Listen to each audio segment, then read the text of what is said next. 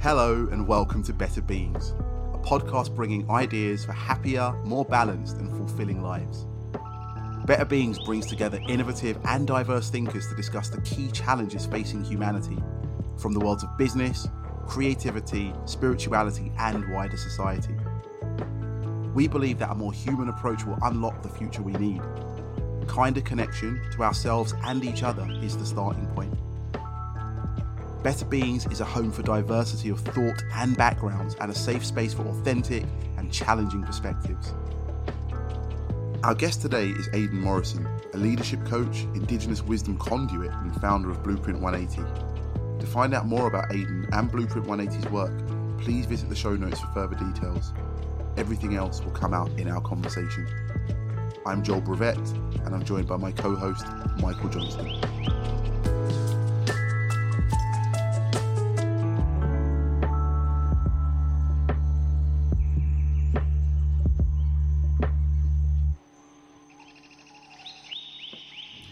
Hey Aidan, great to see you. Hello, thanks for having me. Oh, of course. Very blessed to have your presence. And actually, for the first time, I think that we've got three fathers here as well, haven't we? Yeah. And one of them, should I announce this on the podcast? I think about it as well. One of them's going to be a dad again. So that's fun, isn't it? Yeah. Congratulations, MJ. We'll hear more about that in due course, I'm sure. But yeah. I believe you, Aidan, as well. You've got a young one, haven't you? Really young one. Yeah, we have 6 months old. So the first one, maybe the last one, maybe one many. Who knows? We'll see. He's been great. He's been a delightful experience to be a part of so far. And fatherhood's treating you well, then, yeah. Yeah, it was the first week and a half of his life, he had a tongue tie. So it was super challenging. So we had to literally hold him all the time. So my partner and I were going in shifts and I was holding him for an hour. She would sleep at night or an hour and a half, and then she would hold him and feed him. And he kind of needed feeding every 40 minutes because he wasn't able to drink very much milk. And so kind of after that, in a way after that, everything that has been a challenge has been quite easy because that was kind of like the apex challenge right at the start. But even at that time, I remember saying to my partner, I was like, how are you doing? Like, how are you feeling with the difficulty of this? And she was like, well, it's nothing in comparison to some of the stuff we went through in the jungle. So I feel like I've been prepared for this from some of the experiences that we have with the Indigenous folks. So.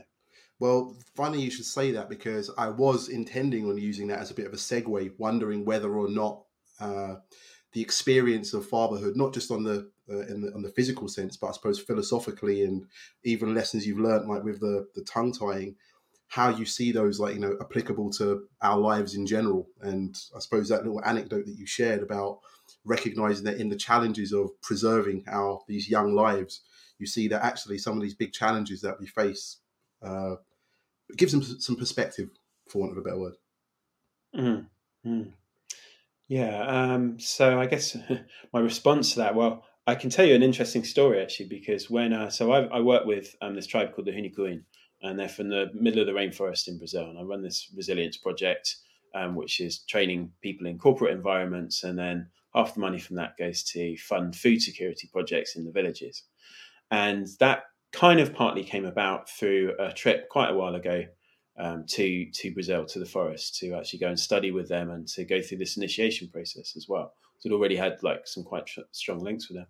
When we got there, the Pajés, so the kind of leaders of the tribe, they said to us, right, we're going to, and it sounds really bonkers, to the Western mind this sounds absolutely crazy, but I've experienced their work and I believe what they say to be true.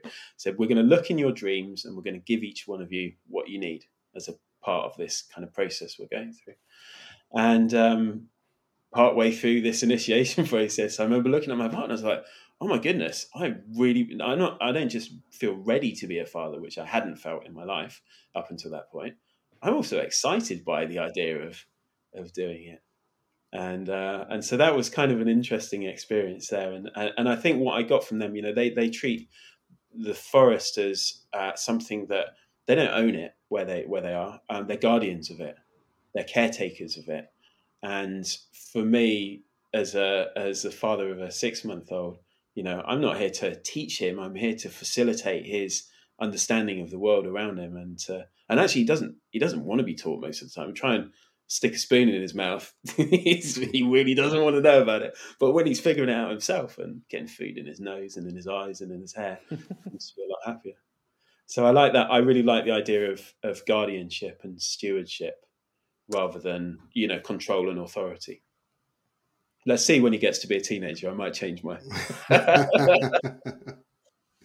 Yeah, that is a very an interesting concept, which there's a couple of things you said there that I would really like to explore a little further, and I'm sure some of our audience would be really interested in finding out just a little bit more about what looking into dreams entails, and like how for you now, as someone who, as you said, like wholeheartedly believes in that experience, like how that kind of like worked for you, like if you would be kind of like would care to share. But also just really wanted to just say that, yeah, the conversation around the difference between the ownership and the stewardship model, I think, is something that is going to be like a really interesting thing and a really, like, I suppose, part of this next sequence of time in all of our wider human experience, and kind of how we start to mentally frame our position here on Earth.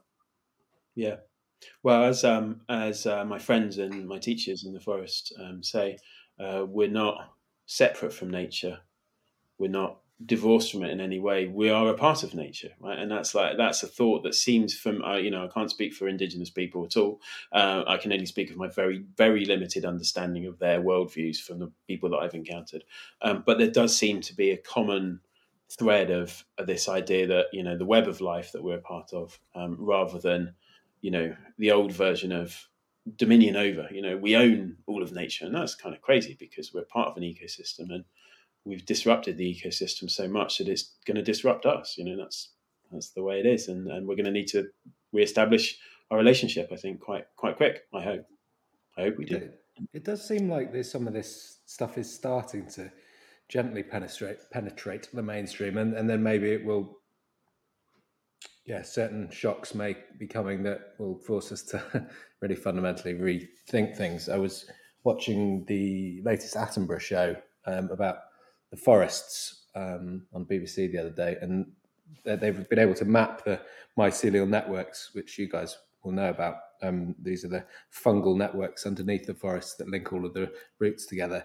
And that visual display of the interconnected nature of things that we have, I think, are only just starting to understand. Well, certainly the kind of in the West and the rational, scientific, slightly, narrower focused lens, if you like.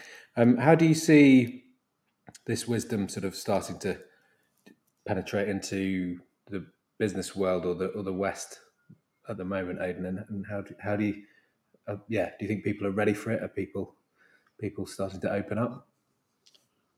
It's a very good question. So, well, again, I can only speak from a fairly limited viewpoint, right? So I can talk about what I see works with people generally, and leaders of people, and I think there's an interesting model, right? So culture falls down from the leadership, both kind of consciously in terms of like what we try and do from a culture and transformational point of view, but also unconsciously, right? Because we're constantly mirroring literally from minutes after a baby's born, it's mirroring what it sees in its environment from its caregivers. And I've seen this with my son. It's amazing watching those neural networks sort of start to form. And so and I think this is something we probably don't really recognize enough yet, but we are starting to. When our leaders are in that kind of crash state, I'm constricted, I'm feeling restricted, I'm kind of like a tightly wound ball that's in fight or flight, which, let's face fact, a lot more leaders than they probably want people to know are. That's a kind of base. This is what I've seen with my work. That's a baseline of the human experience. If we were in a game, it would be a game where fear is a big part of the operating strata of the entire game. And so from a kind of leadership perspective, when the leader's in that state, if they're trying to get people to do stuff, really what they're transmitting a lot of the time is just more fear, and that has its own degree of chaos. But also what I think is really interesting from a creativity point of view and from a strategic thinking point of view, if I'm working with somebody and they're in a kind of really stuck state, like they've got a massive challenge that they can't figure out, part of the work I'm doing with them initially is to help them change their actual state. So get them to a place where they're not in fight or flight, where they're feeling open and relaxed. And 99.9% of the time, suddenly what were problems start to just turn into features of the way. It's like that boulder that I couldn't get around. Oh, actually, I can go under it, or I can just make myself bigger and leap over it, or I can make myself really small and figure out another way through. So so I think there's something really interesting dynamic when you see leaders that have got this stuff right. They've embodied it, they really understand it at a deep level, and they've done their own kind of transformational work in whatever capacity. Then they start to lead their organisations in a very different way. And I've seen this on a small scale. I haven't worked with big Fortune 500 companies, but I have seen data that indicates the same kind of thing, and it can even, as a starting place, even be we start to adopt that leader as coach or leader as facilitator model rather than the old school, top down power and all that kind of stuff, which as we know causes a huge amount of problems because they don't get the right information from the middle of the organization, etc., because everyone's scared. If we're operating from a place of fear, our ability to think divergently, for example, our ability to think creatively, and let's face facts, we're going to need more and more of this, whether it's in businesses, whether it's in communities, or whether it's in society as a whole. I would say, we're not out of the shocks. They're only going to keep on coming. But within that, if we've got the ability to creatively connect with ourselves and emotionally connect with ourselves and those around us, then we can solve problems. We can solve challenges. What would you say to, I guess people that I've worked with that we all know, I'd say the old guard, if you like, and I really hesitate to be too sort of ageist or rail against the older white male leader, because these are just people trying their best too, as we all are. But how do we, given that time is of the essence when it comes to things like the climate emergency and indeed some of the social challenges that we face, which are sort of becoming increasingly acute, how do we bring, or how would you start to engage with some people that this is perhaps just so far from their lived experience? You talk about your baby, 6-month-old, and from such a young age, our neural networks are developing, evolving, receiving ideas and information. If you're talking to for argument's sake, 62-year-old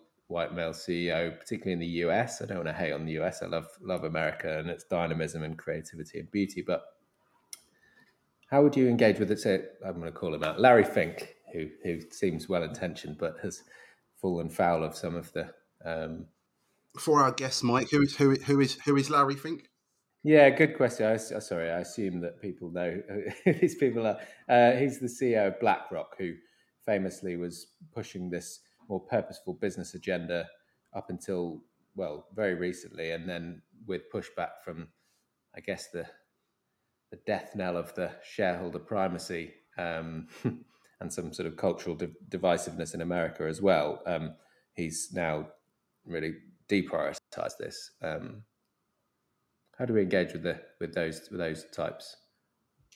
Well, the short answer would be I have no idea because I don't know the person themselves. But as a kind of macro view, people, what do you want? Right? That's all. That's a fundamental question for me when I'm working with somebody. What do you actually want? And then we're figuring out, well, what's stopping you from getting there? So there's two challenges in a way. There's the challenge for the individual to get the things that they want or the things that they need. And then there's the challenge for the collective to get the message across to those individuals that they need to be doing stuff differently because they're destabilizing the commons. And that's the fundamental, isn't it? That's where we're at right now. What I've seen again and again is, and this is an unfortunate thing of the human condition, people don't want to change very much until you've had enough shocks and enough ruptures to the system. Most people are like, I don't care. Fundamentally, I don't want to do the hard yards to make the change happen. Now, the thing is the vast majority of people don't realize change is actually quite easy when you know the levers to pull. Just in our society, we haven't understood that very well.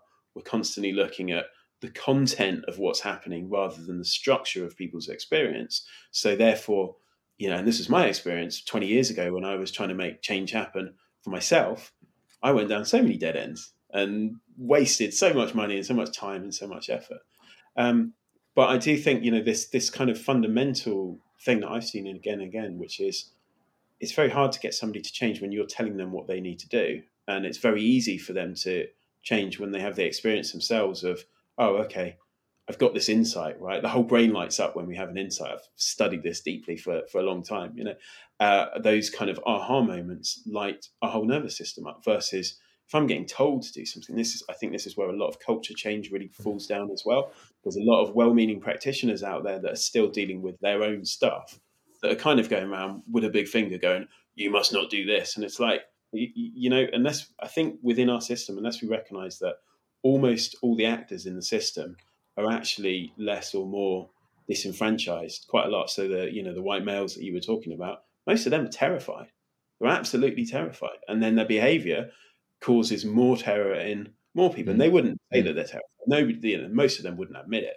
But if you get them to a deep enough place of connection, it's like, oh, actually, yeah, the little me inside me feels really scared about losing my home potentially, or losing my status, or losing my partner or my children, all that kind of stuff. So Larry Fink, I really don't know, but what I have seen and again is that we seem to be in this time of incredible kind of disruption, and some of the Indigenous people are saying, again, this is small pockets of information and how valid this really is, and if it's been translated through New Age Westerners as some of these, Indigenous wisdom words, prophecies, or what have you. Actually, they were invented by a hippie with long hair from California because he thought it sounded good in the 1970s. But there is a thought, and I believe it comes from the Caddo tribe, that talks about this time of great human evolution that we are seemingly in right now, and some specific information about the glaciers in Peru, the Salcantay Glacier, I think it is, when that starts to recede a lot, that's a time of this kind of great flowering of human consciousness.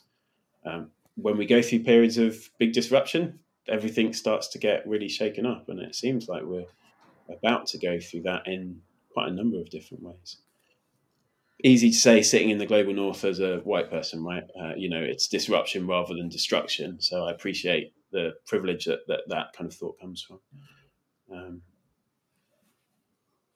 It's a lot to kind of like, to think on. I suppose it just makes me wonder, how did you personally like find yourself in this work? How did you find yourself like in the Amazon basin? Good question.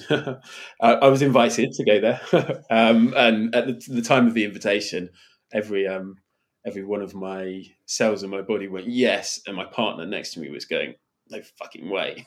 No way am I going to the jungle.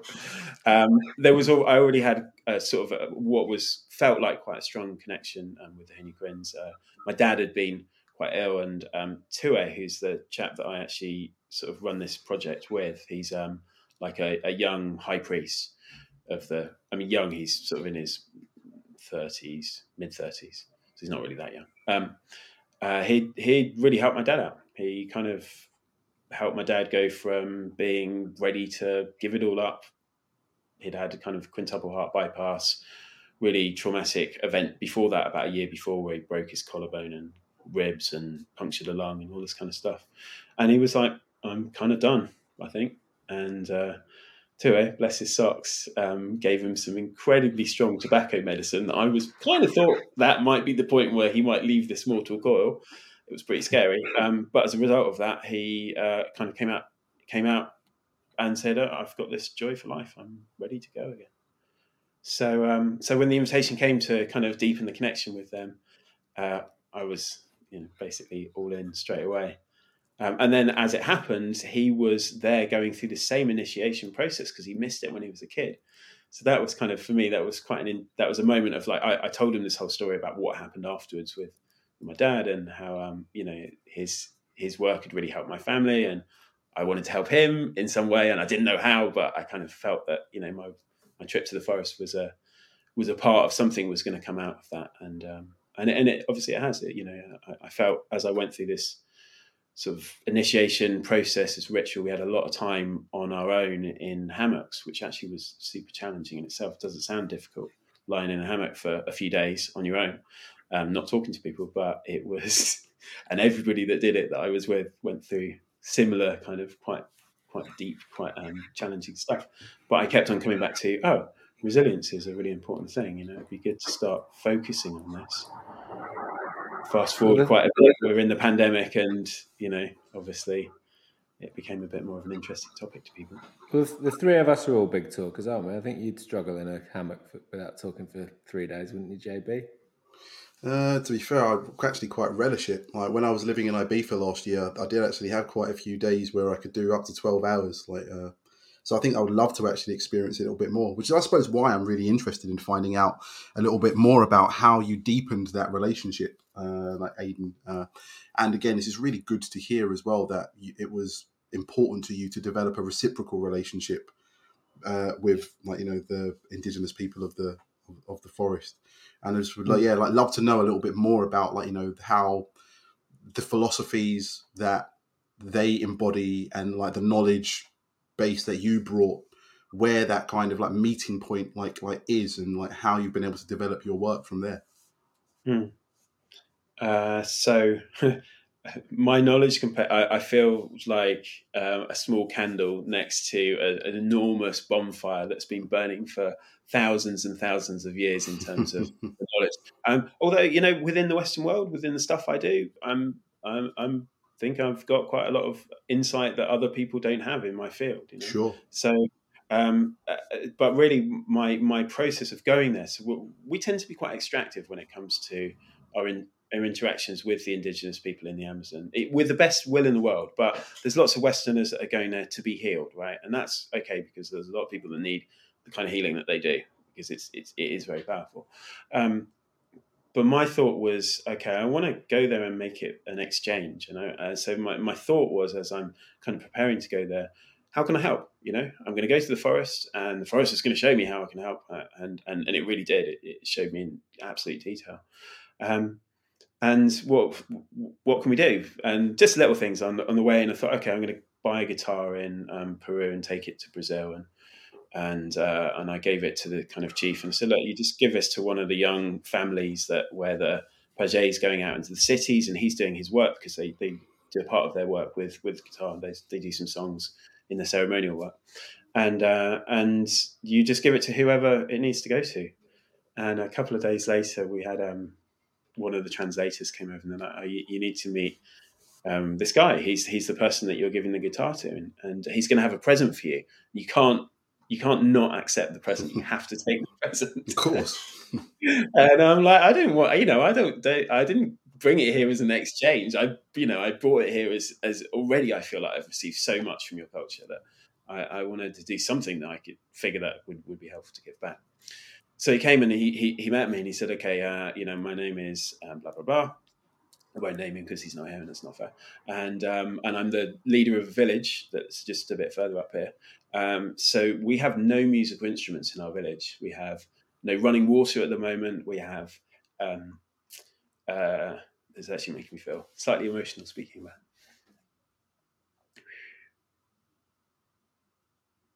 Yeah, and so this is the first musical instrument we have. We're basically very, very poor. This means an awful lot to us. And I was kind of like quite taken aback. I was like, okay, right, this is the formation of I'm going to step up in what I'm doing with these guys. And and he said, and I'm going to give you something. I want to give you the outfit, the gown. They call it a kuzma. That I've worn for the last 7 years whenever I'm doing any of my work, any of the kind of healing work that we do. I was like, no way. There's absolutely no way I'm accepting that. You're giving me basically a holy relic from your culture for something. And we kind of went back and forth, and the translators were just absolutely no way. You're not leaving with this without this. So hey, that's how it went down. But and that was kind of part of the I'm being shown what I can do to help. Right, there's loads of villages that need resources, that don't have running water, for example. They don't even have wells. So things like child mortality is really high. I mean, it's been interesting over the pandemic, seeing lots of people in the wellness world talk about how, bad the vaccines are and all this kind of stuff. And I'm like, I know people in the forest that think our medicines are amazing because they've got 50% more of their children living now as a result. So, I think there's always a place of balance with some of this stuff. We probably over medicate in our world, and I do go for the natural alternatives and preventative medicine and all that kind of stuff. But that was a real eye opener for me to just, the various different things I've talked about, but especially hearing them say that thing about child mortality. It was like, wow, okay. Yeah, we come from this stuff from a very different place in the global north or the west. Yeah, that is such an amazing. I'm overusing this word "amazing" as well now, but it's such a, I suppose, like a poignant, and again, like due respect to how it brought you to such an emotional place, even regaling the story. I mean, and for me also, I just wonder. Then I suppose, or to go back to what we were talking about earlier, how some of these experiences you've ended up catalyzing them into the work that you then bring back into, I suppose, these like Western and kind of corporate spaces, and how you, in essence, turn those very interpersonal anecdotes into methodologies that people can use to maybe operate better in the world. Yeah, great.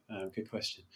So, obviously, there's a massive difference between what I'm doing when I'm doing a resilience training with a team of people in a professional services firm or, an XYZ, to the kind of stuff that they do. And I wouldn't make any claim to have any real understanding of the work that they do, because it's so outside of the more I know, the less I understand in a lot of respects. But one thing that does seem to, there are some things that I noticed that parallel quite well to some of the views that I hold about how to get people from stuck to thriving effectively. And one of the things that I saw again and again is their focus on building positive states even through times of great negativity, right? So like, your village gets washed away, and they have a saying, it's so alegria, which means only joy. Now that's not being a Pollyanna, and it's also not it's not the kind of good vibes only stuff that all the wellness people hate so much, right? But it's recognizing, and again, you, from like the hypnotherapy training I've done, which is multi-year, very, very deep study, there are things that you can do with somebody that when you get them into a positive state, so what we talked about before, when they're connected with their body, when they're connected with the things around them and not in that kind of disconnected, isolated crash state, then they're more resourceful. So this idea of like, from their culture, where you're pointing your consciousness towards joy, towards good things, even in times of difficulty and hardship, for me, that's like, okay, and the neuroscience kind of validates this stuff. Some things that I've read from a study point of view seem to agree as well. So that was definitely one of them. Second being their focus on ritual as well. And when I would translate that, they have all these things that they do, and they're doing it in a specific way. But actually, for the average person working in an office that's feeling really stressed out and really overwhelmed all the time, building rituals into our day that help us to reconnect with ourselves, that help us to get back to that place of creativity, of good strategic thinking, of flow, of basically being in that, being able to use tools or techniques to get back into flow, means that we're able to deal with the challenges that life brings us. It's not our village washing away, but it can sometimes feel like that. Can you give some, I guess, practical examples? I mean, I'm thinking people that are close to me, friends, loved ones, colleagues, former colleagues. So much of the system that we have developed for ourselves in the West, particularly the larger organizations, was so time poor, was so busy all the time. How do you build these things in and retain them in those environments when it's really hard? Like you've got, I don't know, an 8 a.m. Zoom and then rushing around into a evening work dinner or whatever else it is, with no time to even go to the bathroom oftentimes. Like how do we build these things in, and how do we get them to stick so that we can make that change? If somebody said that to me on a kind of one-to-one basis, my first question would be, what's stopping you from doing that? What's stopping you from making small, meaningful changes in your day? Is it, and this is what, like, do you need to make agreements with the people around you, with your bosses or your team? Do you need to make different agreements with yourself? Is there a belief structure that I need to, and this is again, it's such a common thing. I need to always be on. I need to be the high performer. I need to be the person out front doing the whole time, versus actually I can do a bit less and achieve a lot more. And I think the presenteeism stroke perfectionism that can really be quite damaging to a lot of people in the working world doesn't always need to be there. When I've broken this down, and I've done this so many times with people, usually it's an internal belief. There's an old emotional pattern that's running. There's stuff that's happening at a subconscious level that puts them into fight or flight, and then they maintain that adrenalized fight or flight state throughout their day. And saying, well, hey, why don't you just stick a few 15-minute breaks in your day and start to change things that way? Well, we all know we should do that, but why are we not doing it? And for me, that's always where that's where it's the inner game that is the place where it's all won and lost, rather than I need 7 more tips to tell me how to do stuff. We're drowning in that shit. We're absolutely drowning in it, and none of it works. Primarily because it's focused in the wrong place. It's focused on like the information layer rather than the emotional layer. It's focused on the conscious mind rather than the subconscious mind. There's some really interesting research as well about how this goes back, I think it was done in the 80s or the 90s, about how really most of the things that keep us a bit stuck, this is my paraphrasing of it, my kind of take on it, but it's really about the subconscious mind much more than the conscious mind. And it's very hard to get to solutions that are based in the subconscious. So that's all the stuff that we had when we were growing up, our caregivers, the way teachers made us work at school, the way our first bosses were with us. That all kind of sits and pushed down below the conscious mind, but it's operating on us. So I use the idea of like a marionette, that's a little bit how it is. We've got this stuff that's moving us around, but we don't really have that much agency, or it feels like we don't. The conscious mind is quite a blunt tool for getting at that stuff. It doesn't work very well, but when people learn how they can talk to their subconscious, how to interact with it in a way that creates more kind of integration and more wholeness within the world, then usually they start to empower themselves a lot. More agency, more ability to do things differently in their world, and the changes start to happen quite naturally. It's like, oh, actually, I don't need to do that stupid stuff of like being on the go all day long. I'm going to take an hour lunch break. I'm going to have a new agreement with my boss that for me to do my best work, and the evidence is absolutely clear on this, I need to have breaks. I need to have downtime. I can't be on the go 12 hours a day because I'm going to get burnt out. I do a lot of work with people on burnout.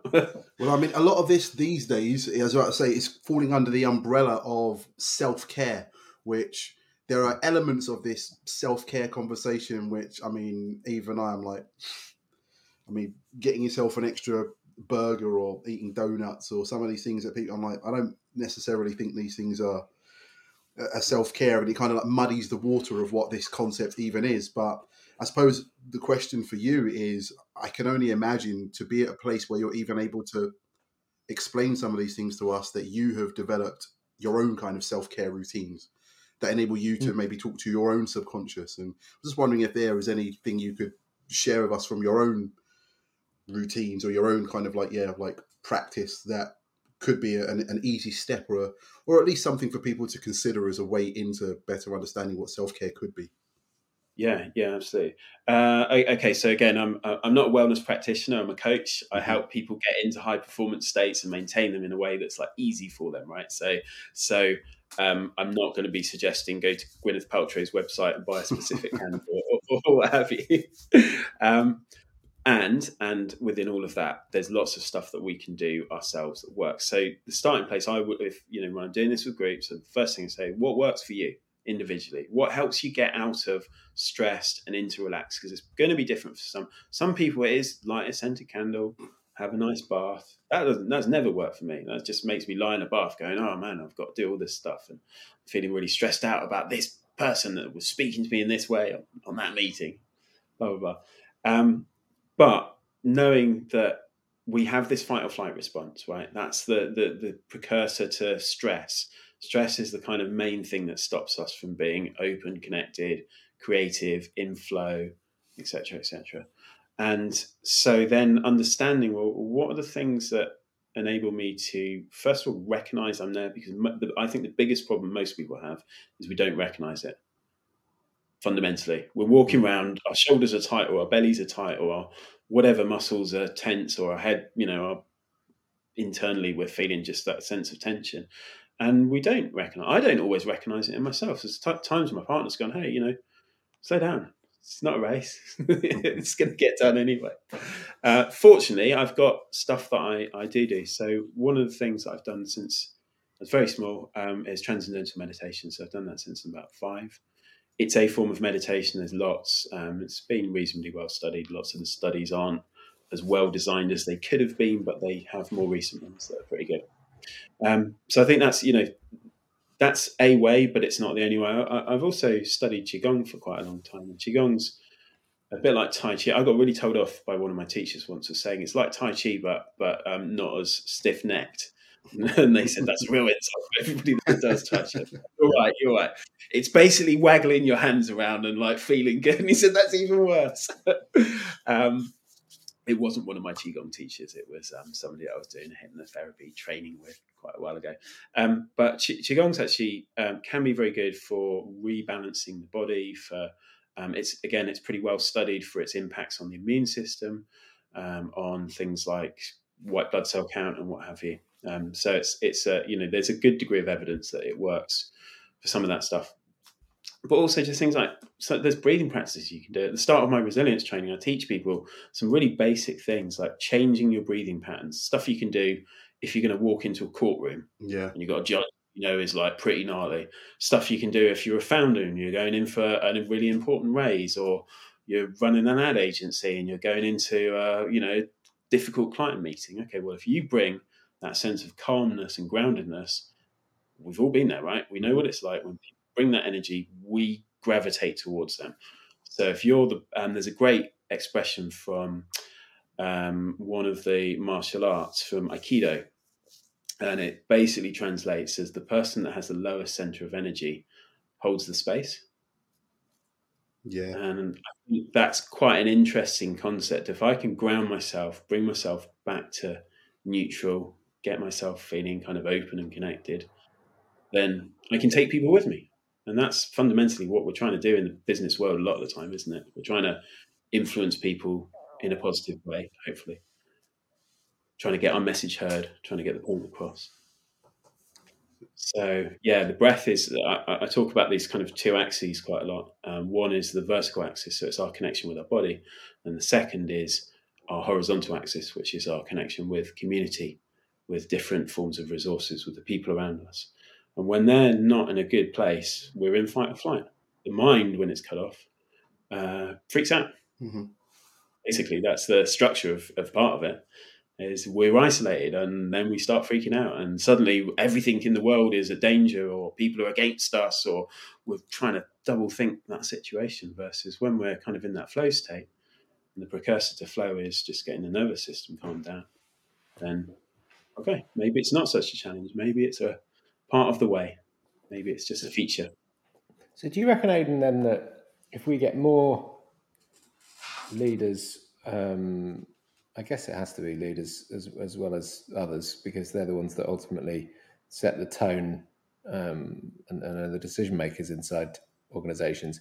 If we get more of them to be in the kind of place that you can get them to more often, that the big, I'm going to keep hating on BlackRock. I don't hate on BlackRock. There's lots of great people there, and they've genuinely taken a lead on some of this ESG stuff. But big global financial organizations in particular, big global energy companies, some of the ones that right now appear to be part of the problem, do you think they can be genuinely part of the solution if we have enough people in the right connected state?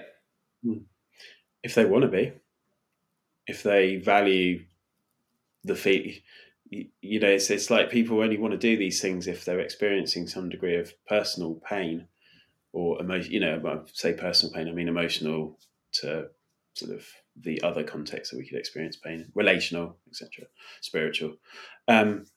So I don't know. They're going to be hit sooner or later in their wallets, aren't they? That's the place. I mean, I from the work that I've done with individual leaders, I've seen massive transformation happen by step one, people being able to get reconnected with themselves. Step two, dealing with the historical stuff that, when triggered environmentally, brings out this old belief structure, this old pattern, this stuff that turns us into the automaton rather than the kind of creative, agency orientated person. And when I say agency, I don't mean an ad agency, I mean of my own agency. So yeah, I mean, if we had all of our leaders working in that way, if they understood how to think systemically and as themselves as a part of the system rather than at the top of an organization, well, we know from an organizational point of view that works pretty well. And I mean, from a global point of view, why wouldn't it? The problem is you've got entrenched interests that really don't want to change that much. I think that seems to be what I've understood as the reasons for why we don't have more onshore wind farms in the UK, for example. Just to pull out one example. But yeah, what happens? What happens to all of us? What's it like? Those days when you wake up in the morning and you're not feeling super stressed out, you're having a good day, right? And you feel good about feeling good. That's already a kind of a meta state. And feeling good about feeling good rather than feeling bad about feeling bad, which is the structure of how we cause a lot of our kind of internal angst. In those days, what can I do? I can usually achieve more. I can have more difficult conversations. I can connect with people in a more meaningful way. See, I was going to then, follow up with that to then ask, what advice you would give to someone, business leader, friend, anybody, I suppose, really, who's feeling stuck in a space of being overwhelmed, or I suppose what we've come to know as in an ego space, and how we can, I suppose, use that Aikido idea of being more grounded and I suppose, as you said, everything you're kind of saying is such kind of like knowledge bombs that I'm still trying to percolate and think about it in real time. But what advice would you give someone feeling stuck in ego, overwhelmed? Yeah. So, well, I'm not an advice giver, right? I'm an instigator. My primary role is not to, I really resist when I'm doing the trainings that I do. Of course, I'm sharing stuff, but what I'm trying to do is I'm trying to share concepts with people. So and I use little kind of metaphorical stories and all this kind of stuff to just try and embed principles and share these principles in a way that people get their own insights around them. Mm-hmm. To answer your question though, how do we start to get reconnected, or how do we get ourselves out of that crash state? Is that a good process? Yeah, definitely. Okay. All right. So first of all is recognizing it, right? Step one. Step two is knowing that you've got the tools to actually be able to change that, right? Because going, okay, I'm going to have some donuts, that momentarily gets me out. But if we look at the drama triangle, for example, that's really the hero part of the drama triangle, which is the psychologist Cartman's work. And the hero bit isn't very helpful because it's only short-term change. So how do I flip that into something that works a bit better? Well, if I can get control of my nervous system, if I'm able to interact with my physical being in a different way, and there's lots of different ways one can do that. I teach people lots of them, but the breath is one. There's things that you can do. There's 4 different nerve circuits that I teach people about, things like changing the way that we're looking, but also sometimes just changing our posture.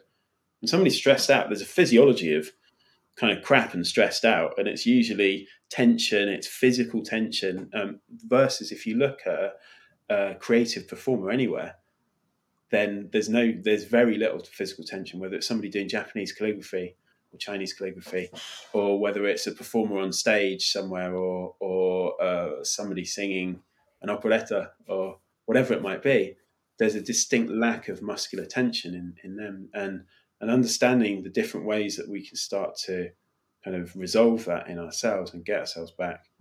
For me, that's always the important bit, and that can be through the breath, through the nervous system, through what we do with our thoughts, ways of interacting with our consciousness that get different and better results, through to just going for a run, right? How good do we feel when we move our body a lot of the time? Okay, I've had loads of runs where I felt absolutely dreadful and I thought I was going to die, but I'm still here. Yoga, there's different things work for different people. I know loads of people that say, I can't meditate or what have you. It's like, well, how many types of meditation have you tried? I've tried Vipassana, it was really hard. It's like, yeah, it is pretty hard. Tried that Qigong one where they make you sit on the floor for hours, just like Vipassana. Yeah, that's kind of tough. But there's other, and for me, I think, get really curious or talk to somebody that understands this stuff and get them to show you the shortcuts to what can really work. And treat it as a journey rather than a destination, because we fall over every day, right? That happens. That's just the nature of life. There's always something that's coming that's going to challenge us, and to be able to gently relax into those challenges rather than try and think resilience. There's this great robustness versus real resilience, right? Robustness is what we thought was resilience for a long time. It's Arnold Schwarzenegger fighting the baddies, right? And that's very tiring because we're using all of our muscles and we're in that kind of fight or flight mode, versus an Aikido practitioner who's Aikido means way of harmonizing energy. He's harmonizing the energy of the opponent, the theoretical opponent, and just moving on through, and that fluidity and the lack of muscular lock, lack of fight or flight gives that kind of, that performance an element of creativity. So yeah, I would say find what works. And obviously, I know a few things that work pretty well because I've spent a couple of decades now kind of looking into this in greater and greater depth. Yeah, I think that what you said in there that really resonated, because it's something that was a turning point for me in even my own approach to life, was that recognition that it's a journey, not a destination.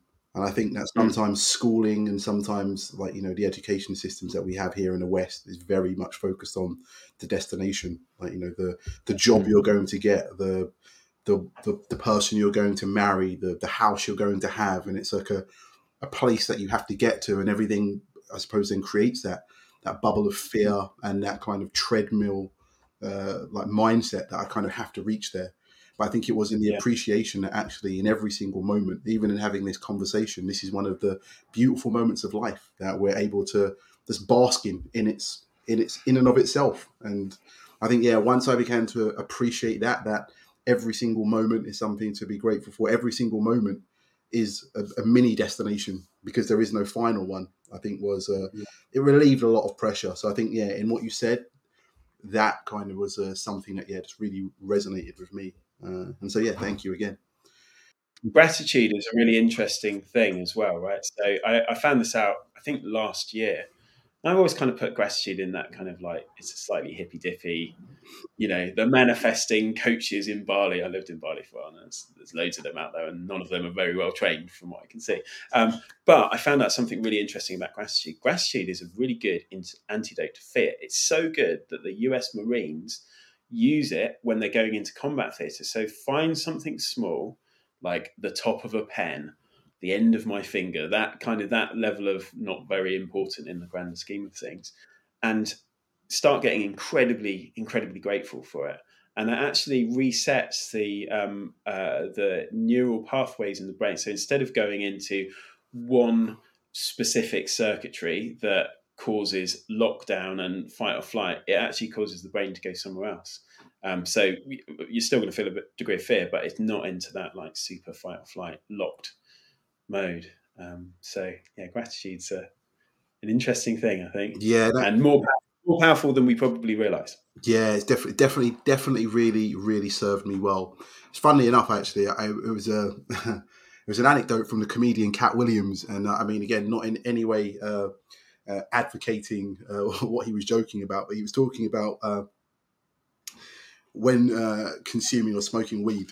He said you could be worried about the light bill or worried about your bills, and he goes, the moment you hit that spliff, he just goes, I had candles, can't wait to burn them. And all of a sudden you're just like, those things that you thought of that were so important, you realize there are other things that I can actually be super grateful for. And sometimes you're right. It just takes like a mind switch to just recognize that we do live in abundance. Maybe not all of us in the financial abstract abundance that we've kind of come to see as like, the be all and end all. But ultimately back to the point you were making even about like, the Indigenous communities that you've like met and worked with in the forests and others around the world, that we have an abundance in the fact that we have life every single day. Every single morning we're able to wake up and make decisions and move our bodies. So gratitude has become a big factor in my life, and really good to have a conversation like this to kind of bring some of that back and give it a context that hopefully our listeners and others will be able to benefit from. But yeah, I think we're coming to the end of our time though. So Mike, I think you have some specific questions for Aidan. Yeah, we always like to end our podcast, Aidan, and just to echo that incredible gratitude to spend time with you two today. It's been wonderful. But yeah, we always like to end with three questions for our listeners. And the first one is, what book would you recommend? 4 Agreements, Don Miguel Ruiz. Ooh, tell us, what's that about? It's headline Ancient Toltec Wisdom, and it's just agreements to live your life by. And it's very easy to read, quite deep in that you can read it again and again and get different layers of information. So for me, that's just a nice intro into a sort of slightly different world of thinking. I'd also say there's a wonderful book called The Relationship Handbook, and actually it was really instrumental for myself and my partner. It takes the approach of like basically a lot of like talk therapy is just digging up the old mud again and again, and isn't very solution focused and very positive outcome focused, versus taking a more of a kind of coaching type approach, going, where do you want to go? Let's focus on the good stuff and let's encourage more of the good stuff. And as a result, the not so good stuff starts to kind of fade away in the background a little bit. So for any clients who are ever going through any relationship stuff, and also for people who aren't, just as an enhancer, I think that's a pretty good one as well. Great stuff. I'm off on holiday next week, so I might get at least one of those to take away. Don Miguel, I would quite like that too. I might start calling myself Don Miguel. Don Miguel Ruiz. And what are you listening to at the moment? Well, good question. So I've been on this project for a little while. I've got recordings of the forest and of some like quite special places, and I've also kind of made, like, I went to the middle of the forest in Central Europe and hand hammered some singing bowls. I'm also a sound therapist. I don't do it in my work very, very much, but to make these recordings for some of the kind of hypnotherapy or change-based stuff that I give to people that are, part of the programs that I run. So I've been listening to kind of a lot of that stuff and putting it together in various combinations. Lots of music from the forest, the Hunikuins. I have a load of stuff on Bandcamp that is quite special. So that, and my son laughing a lot. My partner makes him laugh loads. He doesn't find me very funny, but he finds her absolutely hilarious. And it's one of the best things in the world, just hearing her make him laugh and then her laugh, and that little cycle back and forth. So. That's beautiful. Cute. And then the very last one, as if we needed any more hope after this conversation, but what's giving you hope at the moment? Human beings. If you consider that, the little spark of life that's in each of us was once the same spark of life, and over eons and eons, that spark of life has gone through so many different challenges, like all of those ancestors that went through every trial, tribulation, all those like doors that they just got through, all of those cave doors that were closing shut, Indiana Jones style. And we're here having this conversation, right? The ingenuity, the amazing, like magical ability to get through the most difficult of circumstances, stuff that we've not had anywhere close in our lives, right? And that happening so many different times to, bring us to this place that we can sit here on Zoom, have a conversation about what we're having about. So I'm always, when I'm working with people, I'm trying to bring them back to like this understanding of like, we've got so much more capabilities in us. We've got so much more agency than we feel when we're a bit beaten down by whatever's going on. Just look, right? The fact that we're here, And that's not even getting into the miracle of existence, the fact that there's even anything here instead of nothing. Whatever you believe about any of it, that fundamental part of there is something here and we're all experiencing it. So, yeah. We're going to have to call you back for another conversation to expand on some of that one. Sounds like an amazing rabbit hole for us to all go down. Should also say that we're powered by StreamYard when we start commercializing rather than Zoom. StreamYard, big up. Oh, sorry. Yeah, StreamYard. Apologies. Yeah, thank you so much for inviting me here for this chat. It's been amazing. Thank you. It really, really has. I think as well, one of the things that people often also forget is there is so much that we can learn from others, but sometimes the prompt from others helps us learn from ourselves. And so again, thank you so much for helping me speak to myself even clearer in the message that you've shared with us today. So thank you. And as my friends in the forest say, they say house. That means that when something has been said that is of power or sacredness or something to be recognized, it's to be recognized. So yeah, house to that, of course, because we are capable, right? And that's to see that in ourselves, because we forget that so much of the time. It's easy to feel small and like it's too much of a challenge. What have you? We're all kind of a bit magic in a way, right? Mm-hmm. We're acorns, but we're also the whole forest. And especially when we're all together like this. So nice one. Thank you so much. Thank you. Well, yeah. Thank you so much, Aidan. And thank you too, Mike. See you soon. Cheers, dude. Bye, guys.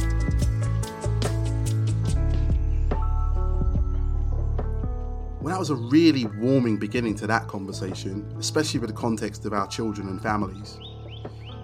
I mean, I find Aidan such a humble but captivating storyteller, and he really channels the learning so meaningfully and effectively. Yeah, I love the bit about us all being dads. I mean, that's where my emotion always comes out anytime you mention my son and son to be, or any children for that matter. Is where I tend to cry and get emotional. The bit that I really loved with Aidan, because he's a serious guy and talks with amazing captivation and knowledge, as he said, but like the bit where he got a bit emotional, I thought that was really cool, because it just showed quite how profound his connection with Indigenous tribes really is, or this specific tribe is. Yeah, and something that actually brought up for me though is actually even around that word, or maybe the idea of Indigenous and Indigenous peoples. It made me think, like, what are we, like, sat here in Western culture? Are we admitting that we aren't at home, that we aren't where we belong, that we're disrupted and discombobulated? Are we products, not produce? Well, I mean, that is the profound question, pretty much. I don't think we've admitted it yet, mostly, but one of the great things about the Indigenous wisdom that comes from the tribe that Aidan spent time with, and Indigenous cultures all around the world that were often wiped out and colonized by some of my ancestors, I'm sure. They hold the key to that relationship with nature. They had got the balance much better in lots of ways, and I think that's one of the key things that we maybe are starting to realize here. Yeah, I think it was also worth noting that I think the majority of our guests so far, regardless of background or their current work, are meditators. It's really feeling like a consistent theme in the bettering of being, which really actually makes sense, that self-awareness in its most literal sense is a starting point for being over doing. Totally. And I mean, just final thought on that, one of the things Aidan also said was that people really gravitate to you if you are calm, and they gravitate towards that grounded energy. So the more we can all be grounded, the more we can all be connected to our inner, to our being, the more we can all connect. Amen, brother. Thank you for listening to this episode of Better Beings. We are an independently produced show, and your support is what helps us develop and grow. If you enjoyed this conversation, please share it with friends, family, and colleagues, and consider leaving us a 5-star review wherever you get your podcasts. Big thanks to our technical producer, Elliot Fisher, and to our researcher and guest-facing producer, Tara Rudd. Please follow us at Better Beings Pod on both Instagram and Twitter for quotes, updates, and guest insights, and subscribe and follow on YouTube, Spotify, or Apple Podcasts to never miss an episode. Thank you so much for being with us, and see you on the next episode.